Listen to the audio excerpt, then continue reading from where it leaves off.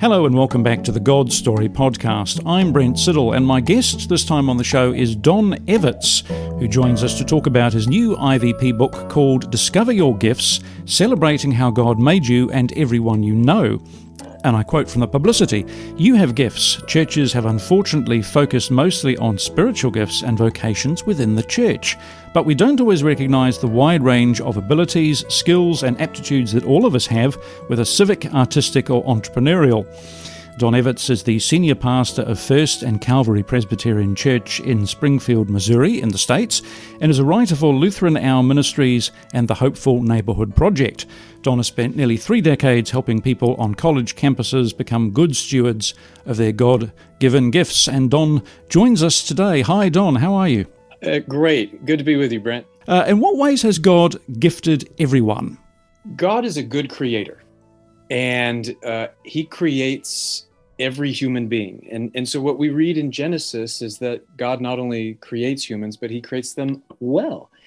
And he not only gives them work to do, like work and keep the land, as we read in Genesis, we're told there that he blesses them and then calls them to work and keep the land. And that there's a Hebrew word packed in there for bless that doesn't really translate in English, but it means to impart the power for success or fertility and so God gives every human a calling on earth, and he also imparts different gifts, passions, innate abilities. We eventually get into 12 gift types to help us kind of think about those common gifts or creational gifts. But the core of it is that just like David in Psalm 139, every human can say, I have been fearfully and wonderfully made. And that includes God knitting us together with certain gifts. Now, this book was inspired by a very special gentleman called Buzz. He was your stepfather, wasn't he? And you write about him in the book. Can you tell us how he inspired your writing about gifts? Buzz has now passed away, but Buzz was my stepfather. And when he married my mom, he became the hardest person on earth for me to love because he was married to my mom, and he was very quirky. And I was so hyper-focused on his quirkiness that I kind of painted him as being fully filled with deficits. and I focused on the negatives. And then through a long story that would take a longer podcast to get into, my wife and I invited my mom and Buzz to move in with us. And we renovated our garage and they moved in. And Brent, it was that process of living day in and day out with a fearfully and wonderfully made human being whom I had already dismissed that made me see Buzz's glory and his dignity and his agency and the gifts God had given him. And that was a real comeuppance for me. It was a real point of repentance of how quickly I can focus on someone's deficits, and it blinds me to the ways that they are fearfully and wonderfully made. The way that, John Calvin, I'm a Presbyterian, Calvin says, all humans are clothed and ornamented with excellent gifts. Well, I didn't see that in Buzz. And so that whole experience, Brent, helped me kind of repent from my working anthropology, which was that some people are gifted, some people aren't. And it turns out that's very different than a biblical anthropology, which tells us that every human is extraordinarily well made. Yes, some of the most quirky people I know are also some of the most gifted. That's right. That's right. I think we might have a quirky God, if we can say that without disrespect. I would agree with you. I think he enjoys creating these personalities and putting them on the planet. That's right. I think he does. Absolutely. Yeah. Now, how did this book also arise out of a research project? Yeah, we had been doing research with the Barna Group. So Lutheran Hour Ministries and the Barna Group were researching a different important topic every year. And we had done a year of research on neighboring and neighborhoods. How are Christians welcome in their neighborhoods? How can they make a big difference in their neighborhoods? And Brent, that research project revealed how important assets are and gifts are. Like if you want to make a difference in your neighborhood and your community, it's important to focus on what are the gifts that God has already given us. there's a fancy word for it. It's asset-based community development. But basically what it means is, well, let's start with the good things God has given us and the gifts he's given us. But that research revealed that churches in general are pretty narrow when it comes to helping people think about their gifts. And that's what made us want to go deeper. So we did another nationwide research project focused on gifts. How do people discover their gifts? How in touch with their gifts are they? We did a special study with pastors. How do pastors in churches talk about gifts? How do they teach about gifts? How do they equip people to use their gifts or not? And so that research, kind of along with my own journey and then what the scripture has to say, was really enlightening and helping us just think about this one slice of what the Bible teaches us about how God has made us. I'm going to come on and ask a couple of questions about this, because this is where the book, to my mind, gets really fascinating. Why do you think we shouldn't focus on spiritual gifts then at the expense of what I would call common grace gifts? Yeah. Well, we should focus on spiritual gifts, and it's right to do that. Remember, Paul wrote, in regards to spiritual gifts, I do not want you to be uninformed. That's how he put it. And so there are these special enablements that the Holy Spirit imparts to believers, and those are so important to understand. But what our research revealed is that usually churches and pastors, and I'm saying this as a pastor, so I'm telling stories on myself here, we often focus on spiritual gifts to the exclusion of talking about our common grace gifts. And the problem with that is God also gave those to us. He gave us artistic gifts, and he gave people critical thinking gifts, and he gave us technical gifts. And there's so many gifts he's given us that it's important that we not just solely focus on spiritual gifts, but focus on the wide range of the ways God has blessed us, because I firmly believe that the Bible's indication is God gives us these gifts so that we will use them.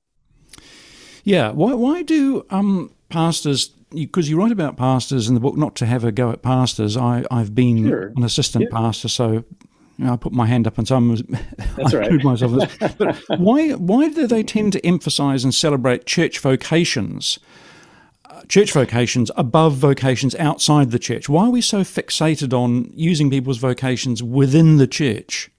Yeah, I think there's a couple reasons. We pastors are complicated. The research is very clear that if on average, if we are celebrating the use of someone's gifts, it's those gifts being used in the church. I think the good spin you could put on it, or the good rationale, would be that we are so passionate about what happens in the church. And we believe the church is the hope of the world, God working through the church. And so we rightly celebrate and focus on and think about people using their gifts specifically in vocations in the church. I would say maybe another less virtuous motivation would be that it's kind of selfish. I as a pastor am blessed and benefit from people laboring and volunteering and using their gifts inside the church. When they use those same gifts to bless their household or to bless their block or their neighborhood or their city or their school, it doesn't help me with what I'm doing, which is building up a church. And so I think there's also, I'm just speaking for myself here, I think there's some kind of self-interested motivations of why we focus on vocations in the church so much. Part of it too is that if you are a vocational pastor, meaning that you work in the church, it's kind of what you know. You know what I mean? You're not thinking as much about maybe the neighborhoods or hospitals or schools or businesses, etc. And so I think there's a kind of myopia that can set in with pastors over time. Do we need to change our views of calling? I think so. I find the Martin Luther's revolutionary in the sense of calling people back to a biblical sense of calling. I find it so hopeful. Luther didn't see that, as others saw it in the medieval age that he was ministering in, that, well, the people with callings are monks and priests and nuns. And everyone else just, their work is essential, but they don't have a special calling. And Martin Luther just kind of pointed everyone back to the Bible and said, we all are called. As Paul wrote, let each person be faithful and walk the path that God has assigned to them and called them to. And so we all have different roles and relationships, each of which constitutes a calling. And so I find that kind of Luther's kind of refocus on a biblical sense of vocation to be really empowering, because it means everyone is called and everyone has multiple callings in their household, in their church, in their society, and at work. And I find that to be an invigorating take on what does it mean to be faithful to our callings. Do different generations experience discovering gifts differently? Are some generations more open to gift discovery than others? Yeah, our research revealed some fascinating things, Brent. So it revealed that the younger you are, generally speaking, the younger generations are much more interested in discovering their gifts and in learning about their gifts. Older generations, less so. Now, we don't know why. It could be that people in older generations feel that they already have a decent sense of their gifts and that they are using them well. And so the discovery process maybe isn't as important. But for whatever the rationale is, it is fascinating, because I know many churches are looking for ways to connect with millennials, Generation Z, kind of these generations that seem to, in some degree, have dropped out of church. And it looks like we've stumbled upon a really interesting passion area for younger generations. They're really interested in learning about themselves. They're really interested in discovering their gifts. It's so much so, in fact, that our research indicates that even non-Christians are open to discovering about their gifts in a church context. Like if a church is a place where they can learn about their gifts, people who don't go to church are open to doing that in a church context. So there's a real, I think, Brent, opportunity that the research revealed in helping these younger generations, helping them discover their gifts and find ways of using their gifts and growing in their gifts. Why are Christian millennials more likely to say that understanding their gifts is important? Is it something about the millennial generation that makes them more open to this? It's possible. It could be that they're younger, and so they're still kind of in a maturation process and discovering things. It could be that the millennial generation is, they're kind of activists, if you will. So millennials, they're not content to kind of sit back and be consumers. Millennials are, I see them as like puppy dogs. Like, let's go make a difference. Let's do something in the world. And so I think that could color their interest in thinking about, well, what are the gifts that I have and how can I use them? Whereas maybe some other generations are more okay just sitting back and letting other people do stuff and while they watch. So millennials seem to want to get their hands involved a little bit more so as well. What sort of tools are available for people who want to discover their gifts? How do people go about, or churches or pastors listening to this podcast, where do they go to find tools to help them and their congregations find ways to discover their gifts? Yeah, great question. We found that there are many resources to help Christians discover their spiritual gifts, but there are not many tools out there to help people, Christians or otherwise, learn about their common gifts. And so we, using the research and infused by the research, we developed a tool called EveryGift. So it's everygift.org. It's a totally free inventory that people can take that goes over 12 different gift types or gift areas. And so someone can take this, about 15, 20 minutes to take it, for some early learning about what are some of my gifts, what are some of my gift areas. And then we provide from there, and people can find on that site other resources for, well, how do I develop those gifts? And how do I think about using them in the different vocations in my life? So there's one tool right there that we developed because it didn't feel like there were many out there. Coming back to the church, Don, how can we reignite gift development in the church? Great question. Part of it, I think, is pastors and church leaders talking more about this, right? So right now we're in the midst of a sermon series in my church called Gifted. And it's because of what I've learned in the research. So we're spending a whole month talking about these things, looking at a biblical anthropology. We are also trying to help people not only identify their gifts in our church, but find places of using those in the different vocations in their life, including the vocations here in the church. So we've created what we call a gift exchange. And it's kind of a bulletin board where people can say, here's some of my gifts. And others in the church can say, hey, I'm looking for people with these kind of gifts to help with this ministry, et cetera. So that's just an experiment we're doing. There's just different things pastors can do to help people discover their gifts, be thoughtful about their gifts, and then find places to use them. Why is mentoring so important? Because I guess mentoring is a great way for pastors and church workers to sit down with somebody and try and get to know them and work out where their gifts lie. Yeah, mentoring is important for helping people discover their gifts, for helping people think about them. I found that people sometimes overlook what they're gifted in because they assume what's easy for them is easy for everyone.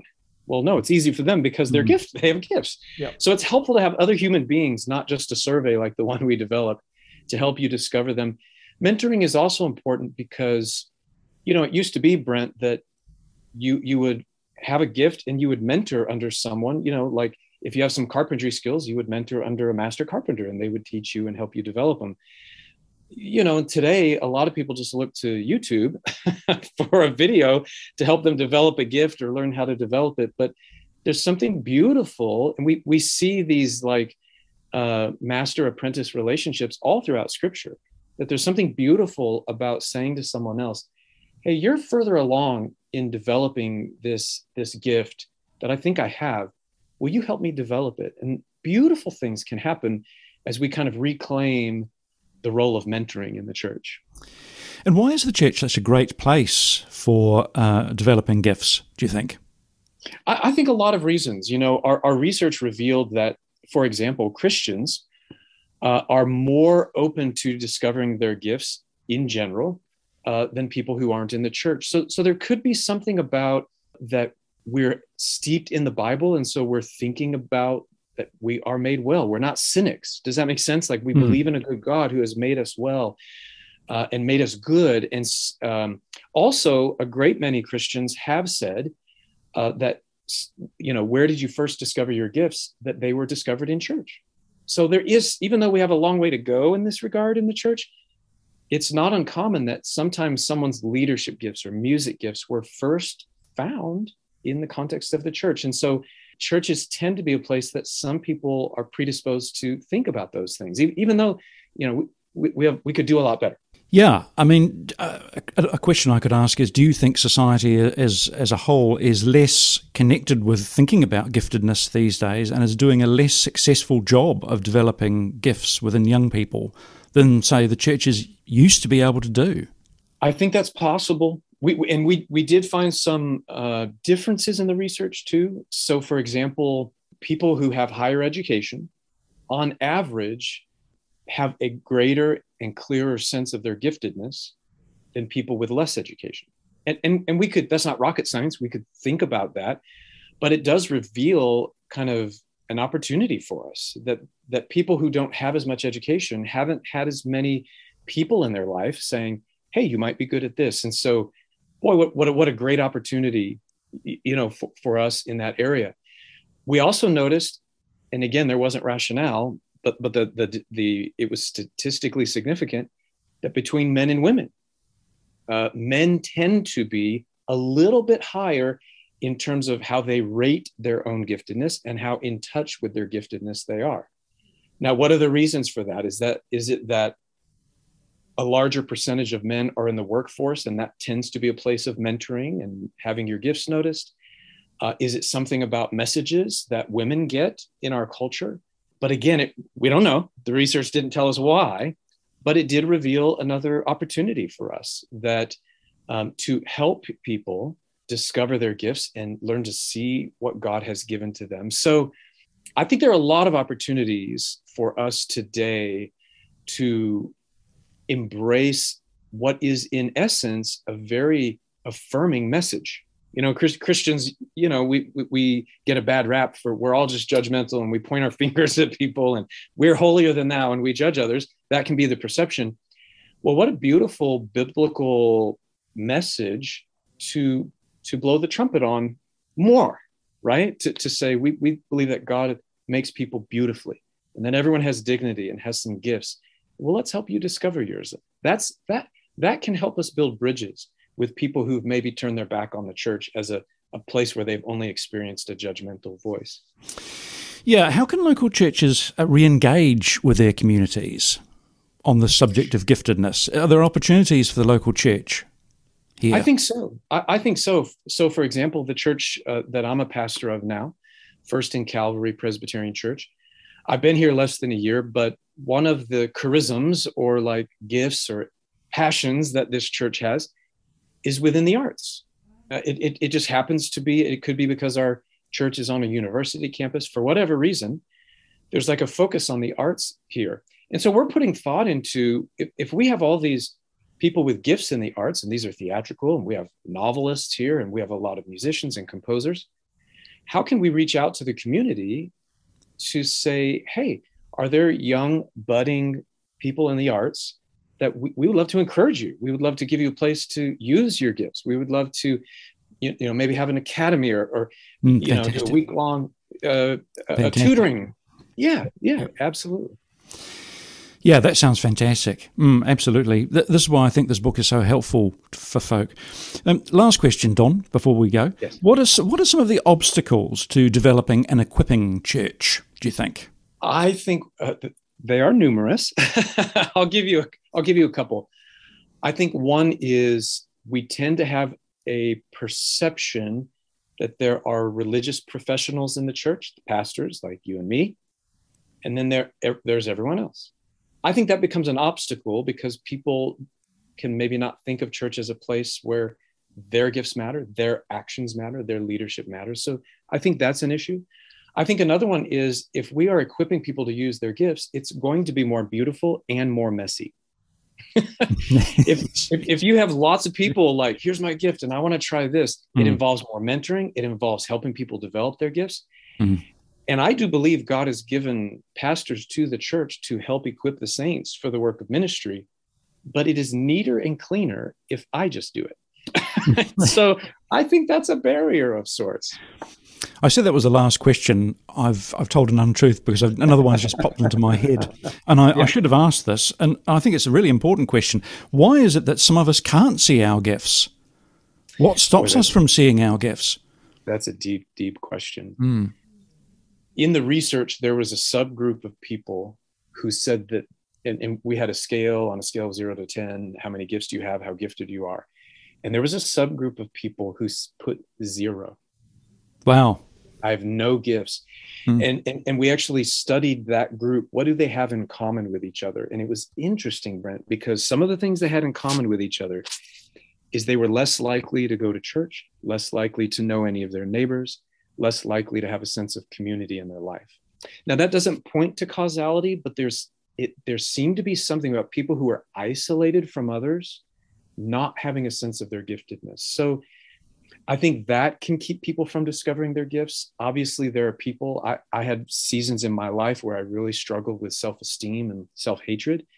And obviously, if you are suffering from that, it can be hard to see the gifts that you have. So I think there are a number of reasons or messages that people can have, tapes playing in their heads, that would make them not predisposed to assume they have gifts. And so hopefully the biblical word and the good news of that we are all fearfully and wonderfully made can start to break into that and help people see themselves as God does. And help them struggle with issues of low self-esteem by the sound of it. Absolutely. We have all been fearfully and wonderfully made. That's right. There we go. Thank you, Don. Don Everts and his book, which I found fascinating and I thought was a great wake-up call really for all of us thinking about these things, trying to work with folk, trying to mentor young people. Get a hold of it. It's from InterVarsity Press, IVP America, and it's called Discover Your Gifts, Celebrating How God Made You and Everyone You Know, and that includes eccentrics and quirky people like me. And me too, the two of us both. We're all complete individuals, and that's how God wants us, really. And thanks to our creative team at Liquid Edge, who sponsor this podcast and take care of things behind the scenes. Don, thank you so much for your time, sir. Well, thank you, Brent. It's been great to think alongside you. It's been great to think alongside you, sir. Thank you. Okay. We really hope you've enjoyed this episode of the God Story podcast. If you want to help us make more great episodes like this one, you can head over to our Patreon page and become a God Story podcast supporter. You'll receive our undying gratitude, plus a few bonus goodies for your ongoing support. Just visit patreon.com/GodStoryPodcast. That's patreon.com/GodStoryPodcast. As always, you can get in touch with us via our website, godstorypodcast.com.